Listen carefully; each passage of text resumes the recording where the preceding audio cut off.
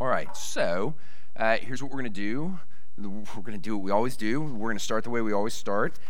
Each sermon, we're going to talk to the kids. Pull up my notes. Yes, here we go. Okay, so kids, I want to tell you what this sermon's going to be about, what the sermon text is going to be about. So I want to tell you a little story. This is a true story. Like, super true, okay? Not one of those true. This is really true stories.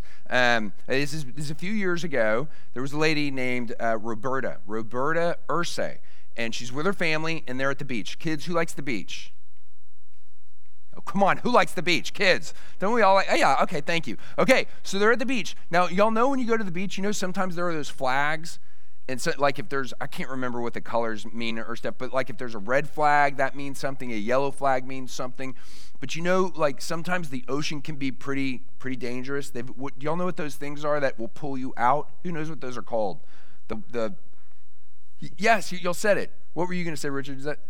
Yeah, there's this current they call a rip current, and it's super strong. It will literally suck you out. So Roberta and her family are swimming. They're in Panama City Beach. Our college students, the RUFers, go there every summer. It's really awesome. Well, they're at one part of Panama City Beach that has this rip current, and they get caught in the rip current. The whole family is caught in this rip current, and they are yelling and screaming for help. Well, another woman named Jessica Simmons and her husband see this, and they are running into the water. And right by, the water, there's this trash can with a boogie board in it that someone had thrown away. Jessica grabs the boogie board as she's running into the water, and they swim, and they get to the family, and now they're needing help too, and they turn around, and they realize that all the other people on the beach see them in need, and so they have formed a human chain. One person locked onto the next person, and they're going deeper and deeper into the water where there are enough people where they get to Jessica and they get to the kids and they get to Roberta, and one by one they hand the kids and then they hand the family back to the shore. And then like each person's like, okay, no, get me back. And they get every single person safe and sound back on the beach. And they save the family. Human chain. It was amazing. It was like this miracle where everybody came together. Okay, that right there, kids, that is the church. That's what the church is. We are a group of people who are human chain. We are locking on to one another in like the storm, the hardness like that life is. Life can feel like this rip current and you're drowning in it. You know what's going to happen? Somebody next to you, somebody in this church that loves you is going to come by and grab you. And if they need help, someone's going to grab them. If they need help, someone's going to grab them. That's what the church is. We're this super huge, long human chain taking care of each other. Now, here's the really, really awesome, crazy thing. This church, you look around, you're not helping like, that was awesome what they did on the beach because they're a bunch of strangers. Look around, these are not strangers. Because Jesus lived for you, because Jesus died for each and every single one of us, we are all one family. So as we look to each other and we're like, you need help, human chain, I love you, I got you, because we are one family with Jesus. That's what this sermon, this text is about today. We're in 1 Corinthians. We're in 1 Corinthians chapter 11. The second half of chapter 11, verses 17 to 34. This is Paul writing to the church in Corinth that is full of all kinds of divisions, all kinds of problems, and he's just addressing like each one by one. Well, what he has started to do in an extended passage in the letter to the Corinthians, this first letter, it's like chapter 11 to 14, he's talking all about worship, like stuff that's going on in the worship service that they are getting so wrong. They're so divided, and he's answering those divisions with this. So, please stand for the reading of God's word, beginning in chapter 11, verse 17. Paul says, "Now, but in the following instructions, I do not commend you, because when you come together, it is not for the better, but for the worse. For, in the first place, when you come together as a church, I hear that there are divisions among you, and I believe it in part. For there must be factions among you in order that those who are genuine among you may be recognized. When you come together, it is not the Lord's Supper that you eat. For in eating, each one goes ahead with his own meal. One goes hungry, another gets drunk. What? Do you not have houses to eat and to drink in? Or do you despise the church of God and humiliate those who have nothing? What shall I say to you? Shall I commend you in this? No, I will not. For I received from the Lord what I also delivered to you, that the Lord Jesus, on the night when he was betrayed, he took bread. And when he had given thanks, he broke it and said, "This is my body, which is for you. Do this in remembrance of me." In the same way also he took the cup after supper, saying, "This cup is the new covenant in my blood. Do this as often as you drink it in remembrance of me. For as often as you eat this bread and drink the cup, you proclaim the Lord's death until he comes.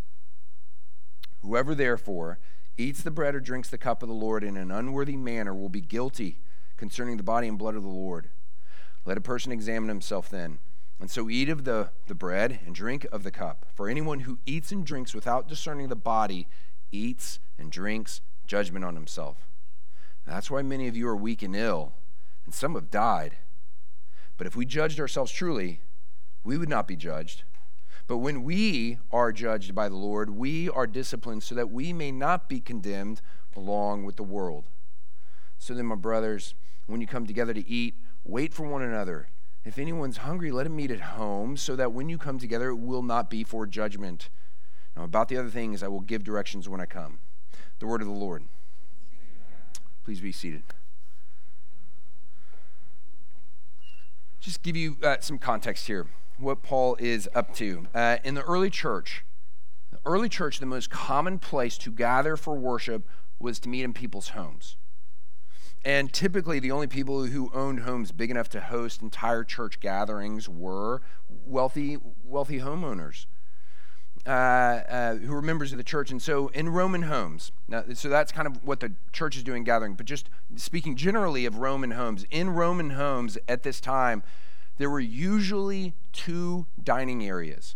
You had what we think of as dining area inside, and then you had an outside atrium courtyard area as another dining room. When you had a dinner party, the custom was your most important people came in and they ate inside with you. And then there was this division between your lesser important guests. They ate outside.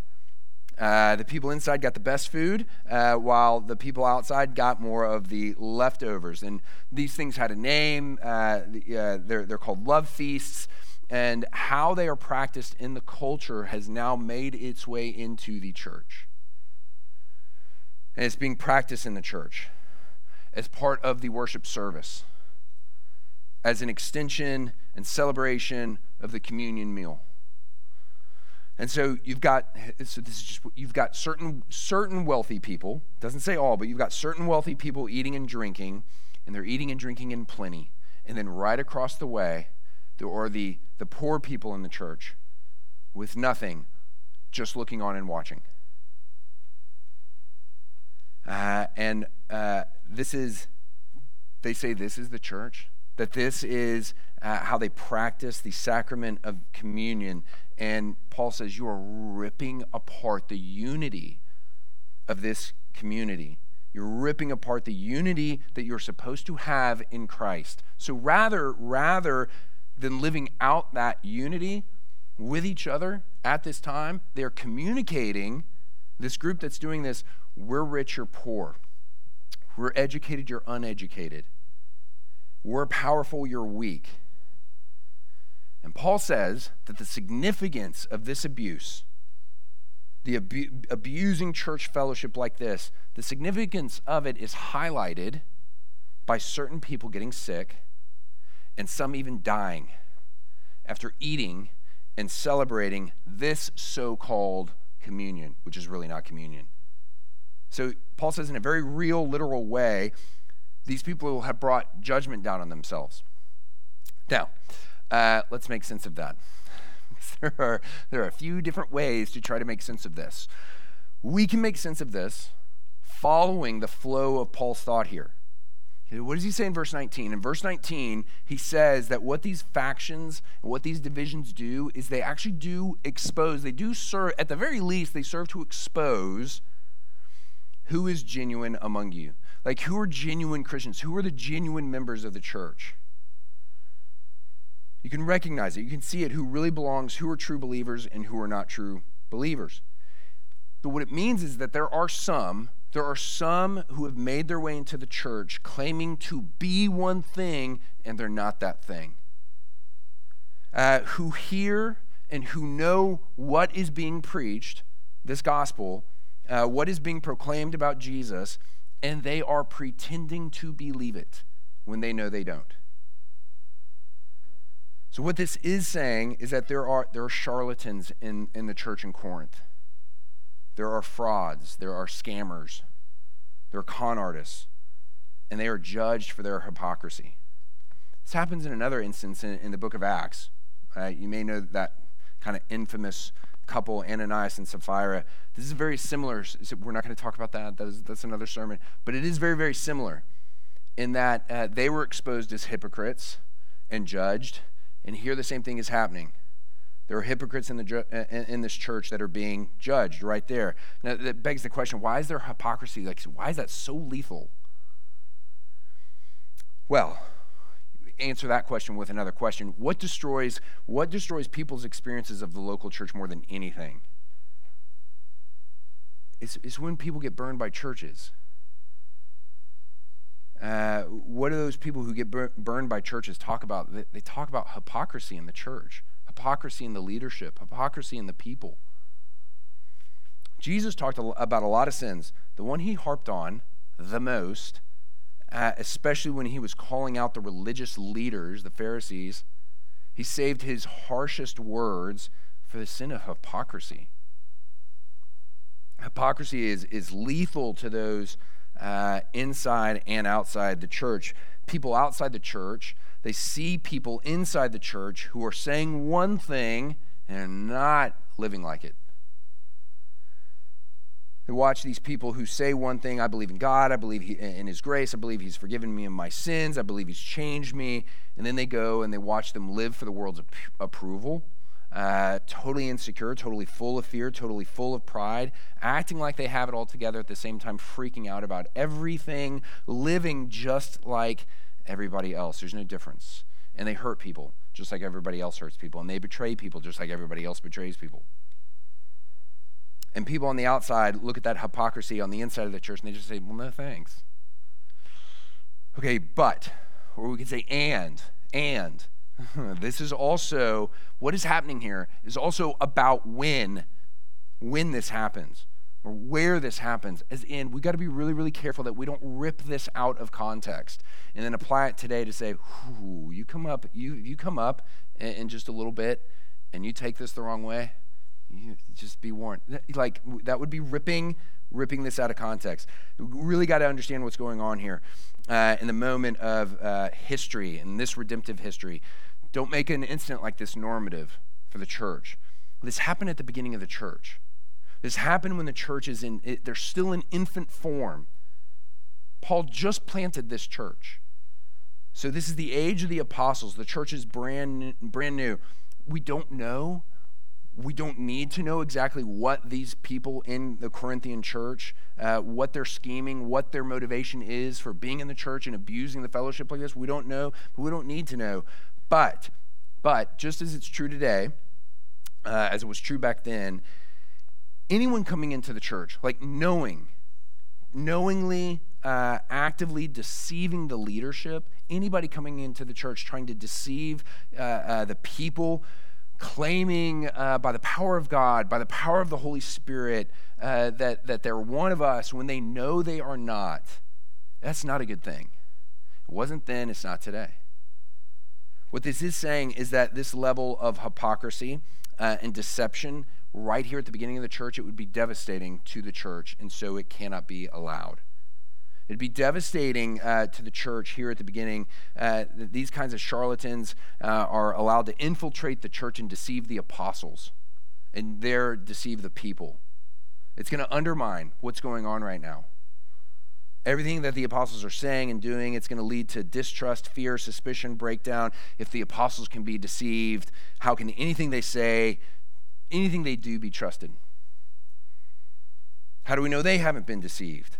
How can we trust God is still at work, that the church is going to work if its leaders can't keep things in order? And so at this pivotal moment in the history of the church, with this vulnerable infant church, God acts.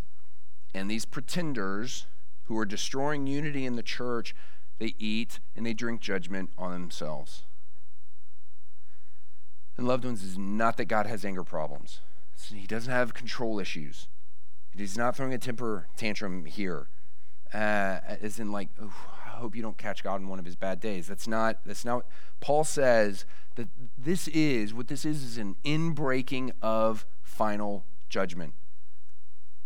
And we may not like final judgment, intruding into time and space.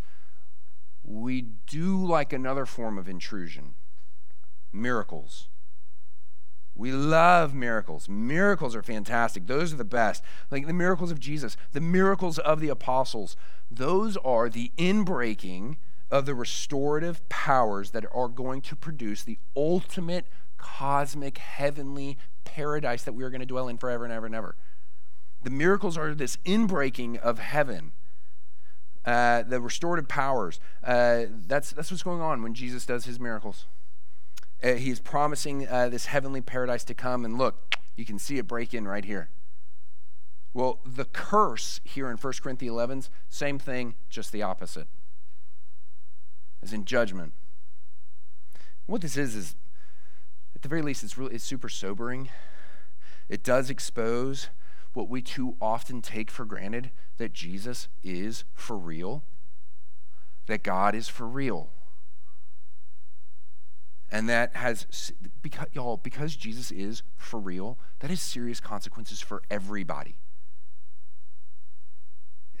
In the Chronicles of Narnia, C.S. Lewis's Chronicles of Narnia, there's Lucy and there's Susan, and they're in this new land, Narnia, and they're learning about Aslan, who is the Christ figure of Narnia, and they're talking to Mr. Beaver.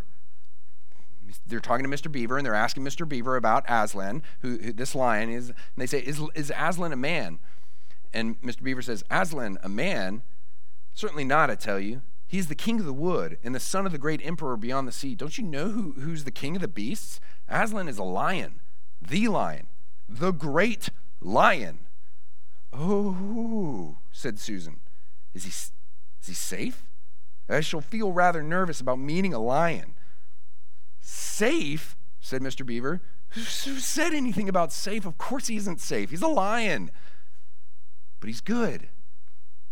He's the king, I tell you.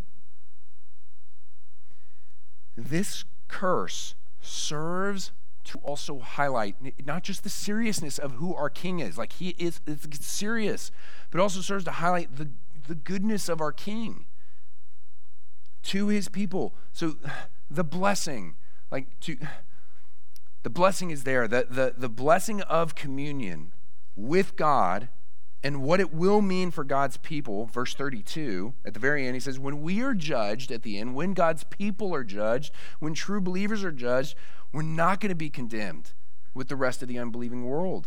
That's what this communion thing is all about. And this inbreaking of judgment against pretenders who are abusing communion, it highlights the inbreaking of blessing for God's people. Not just what is to come, but he's saying there's also a blessing that is inbreaking right now, already right now. So let's just talk, what is the big deal with communion? What is the big deal that we do every Sunday here? What is the blessing? Well, Paul says, we can get this. Remember when this thing is instituted. Jesus says, do this. And he passes the bread. Do this. He passes the wine. Do this and do this in remembrance of him. So, what is communion about? First thing, communion is a symbol. This thing is a symbol. It is a symbol that we are supposed to practice. Do this and do this. And the do this and do this is just what Jesus did. That's the symbol of he passed bread and he passed wine. That's the symbol. The symbol is a distributing and a participating. It is a distributing and an eating and a drinking in this meal. That's the symbol. Okay? Now, what does the symbol mean? What does the sign signify? What is the thing signified in the sign? Loved ones, you know what a meal signifies. It signifies fellowship. It signifies communion. That's why we call it communion. It signifies fellowship with each other. Now here's the really crazy thing. Just follow me for 1 second. Who are the others? You have fellowship with others. Who are the others? Crazy, crazy thing. When you partake of this sign, it signifies fellowship with whom? With Jesus. You, a sinner here on earth, truly fellowship with your risen and glorified Lord and Savior who reigns in heaven right now. That is bananas. Of course, how this is done is by Jesus' death for us. And this is what Jesus tells us, that as we're talking about intrusions, of curses and miracles and blessings, the supreme intrusion of heaven into earth, into time and space, is not just a symbol. The real thing of heaven breaking into our reality is Jesus himself, the Son of God coming down from heaven. And it is Jesus redeeming us through his death on the cross. Look, y'all, the cross is the first act of final judgment. I mean, you think of like Judgment Day, you think of that last day. You know what the cross is? It is the first act of final judgment against sinners. And it's Jesus who takes that wrath for our sin. As in, you put your faith in Jesus, you truly have been judged already at the cross with Jesus, where he takes the wrath for your sin. That final judgment that has been intruded at the cross, and it fell on Christ on the cross. The cross is an intrusion of final judgment into the world. At the cross, you and I experience that final judgment through faith in Jesus. And what communion is it's an exhibition of those blessings that you already have because of what Jesus has already done. Communion is an exhibition of the benefits that come to us from Jesus' death. It is only because of the work of the cross that these blessings come to us. It is only because of the cross that you have fellowship with Jesus right now. Which means, Paul says, which Jesus says, when you partake of it, you are showing forth his death. When you partake of it, you are showing forth the glories of Jesus' work. The glories of what he did for us. Now here's the function, the practicality of communion, like the function of communion, what it does. It does this. I know that you cannot see your Lord. I know that you cannot hold him right now. I know that. Not yet. But when you partake of this, we are not just thinking of something that Jesus did in the past. We are not just thinking of something that is coming in the future. This is heaven breaking in right now with blessing. This is a visible sign of the invisible grace of Jesus working by his Spirit in you right now, whereby we have fellowship and we have communion with him and with each other right now. That's the other thing, is it's a fellowship with Jesus, but it's not just you and Jesus. It is everyone else here. It is us and Jesus. You think about human history ever since the fall. What is human history since the fall but a history of violence, division, and hatred? Think about the moment that we live in right now. We draw a line in the sand about everything. Sex, identity, race, Democrat or Republican, conservative or progressive. rich or poor? You going to mask up? Or are you anti-mask? Vaxxer, anti-vaxxer. Astros fan, everybody else. And the church is supposed to be this really weird thing where different people come together in unity and in fellowship and in love. And your wealth or your lack of wealth, your education or your lack of education, your background, your nationality, your ethnicity, the color of your skin, your success or lack of success, your achievements, your failures, like your sin, none of that stuff gets you to the table. None of that stuff keeps you from the table. Your access to this fellowship here with that one up there is all because of that one up there.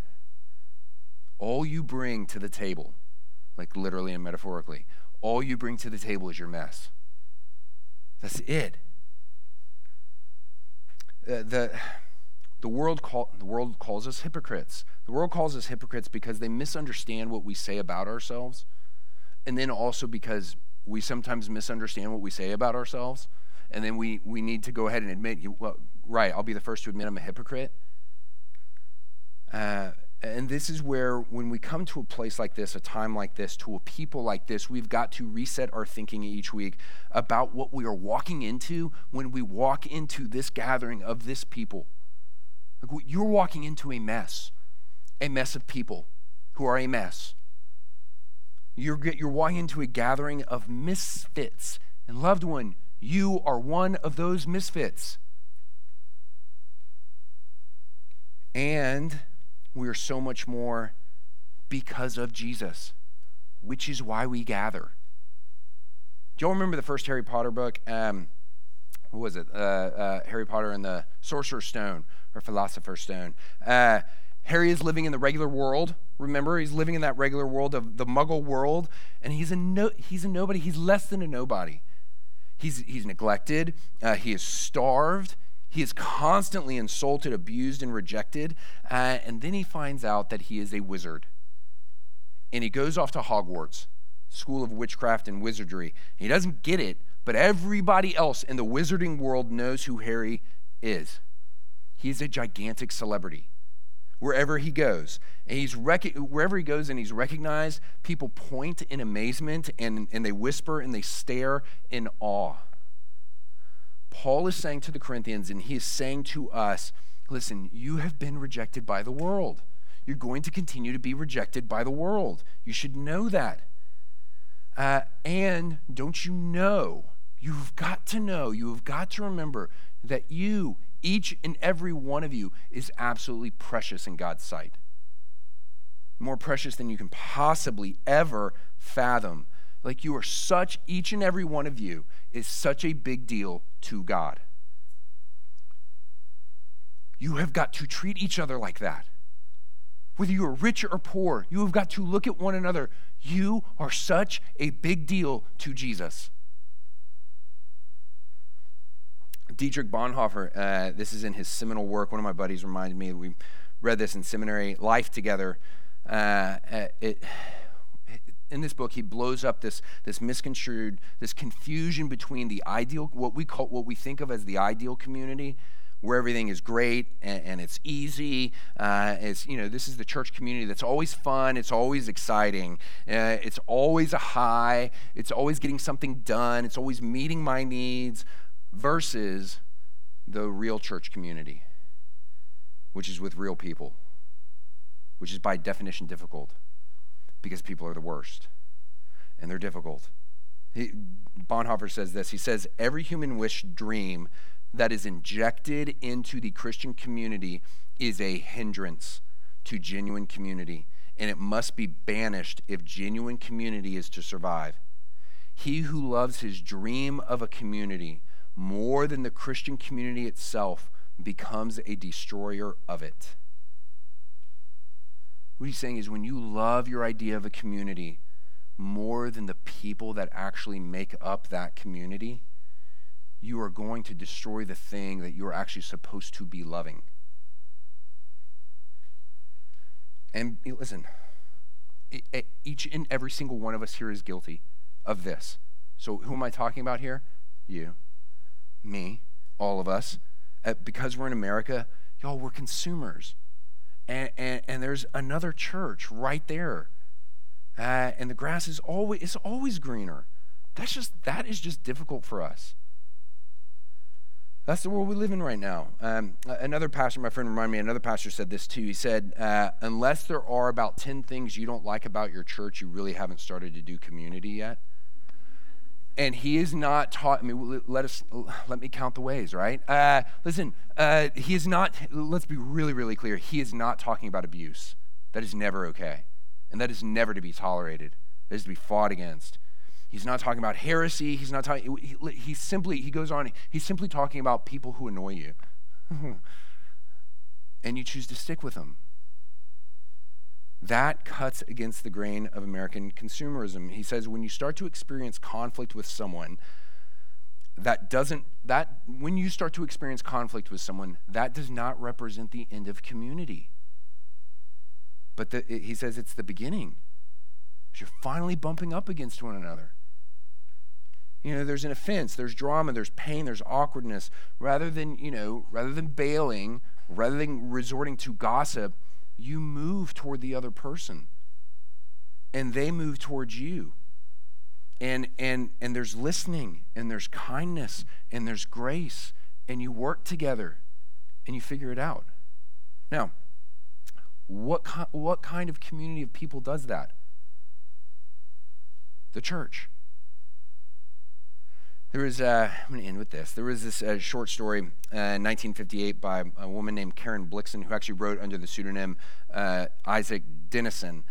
The short story is called Babette's Feast, and it was made into a Danish film, very acclaimed Danish film. It's set in the 19th century in a little town on the western coast of Denmark. Okay, and this little town is populated by a super, super strict sect of Orthodox Lutherans.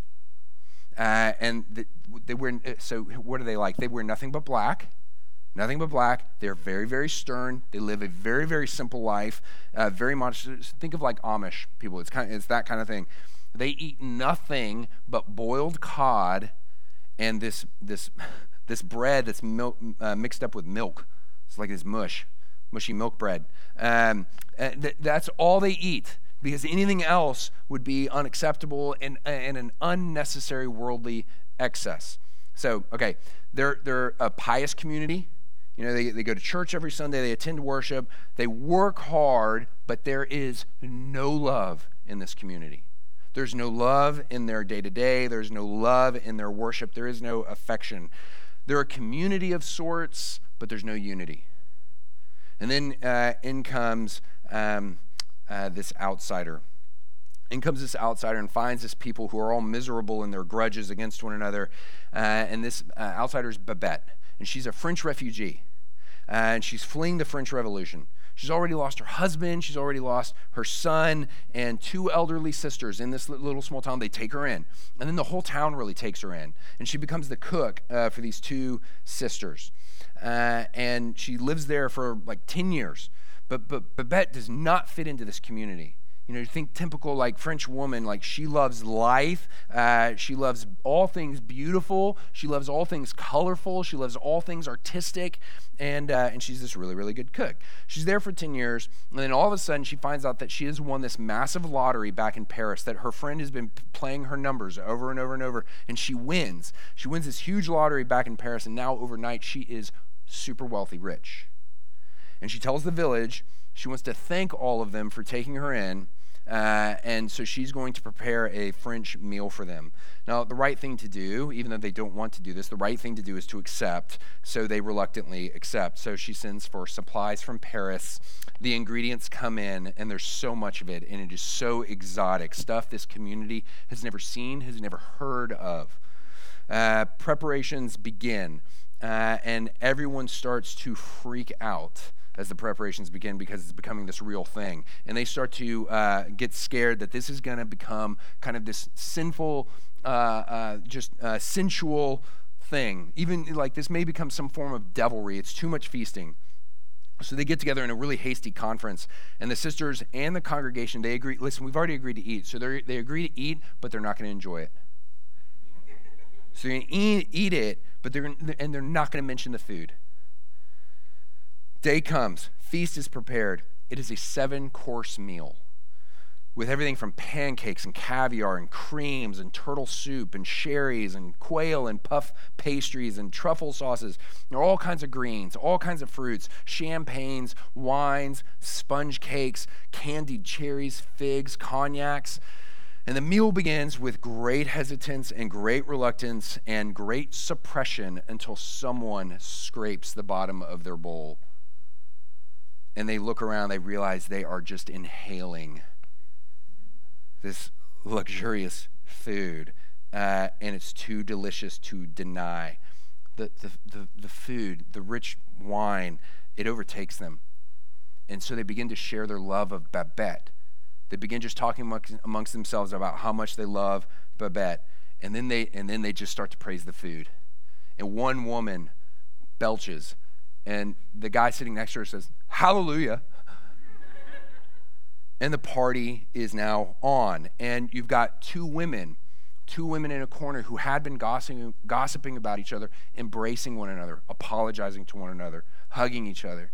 You've got two men who had cheated each other on a business deal, now in another corner, laughing, arms in arms, making the deal right, forgiving one another, embracing one another. There's all this reconciliation. All around there's joy, there's laughter, there's cheer, there's grace. They're joining arm in arm, human chain, and they start singing these hymns that they used to just mumble in church. Now they are belting out in the spirit of their forefather Luther, who used to belt this stuff out in the beer hall. That is how they are belting out their hymns now. And when it's all over, they are now so afraid that Babette, who is now wealthy, is going to leave them with her wealth. And she reveals to them that there is no more wealth. She spent it all on the feast. She spent it all on her broken people to bring them together in love and in joy. And it was worth it to her because she loves them. And she was never going to leave them. Okay. Really, I'm ending here. Paul could have referenced this night a bunch of different ways. On the night of the Last Supper, on the night before the crucifixion, like on the night that Jesus got arrested and Peter cut that guy's ear off. Like he could have described this any number of ways, but he says on the night Jesus was betrayed, because on that night Judas ate and drank judgment on himself, exposing himself as the charlatan he always was. But the betrayal, that betrayal that intended to destroy any possibility of a fellowship of God's people by destroying the very object of their fellowship, that betrayal failed. And on the night he was betrayed, Jesus, he gives us a sign. He gives us a sign that he spends all of himself on his broken people to unite us together in love and in joy, and it is worth it to him because he loves us. And loved ones, he is never going to leave us. Let's pray. Father, we thank you for this time, and we lift up our prayers together as we pray that prayer that our Lord Jesus taught us to pray, and God's people prayed, "Our Father, who art in heaven, hallowed be thy name. Thy kingdom come, thy will be done, on earth as it is in heaven. Give us this day our daily bread, and forgive us our debts, as we forgive our debtors. And lead us not into temptation, but deliver us from evil. For thine is the kingdom, and the power, and the glory forever. Amen."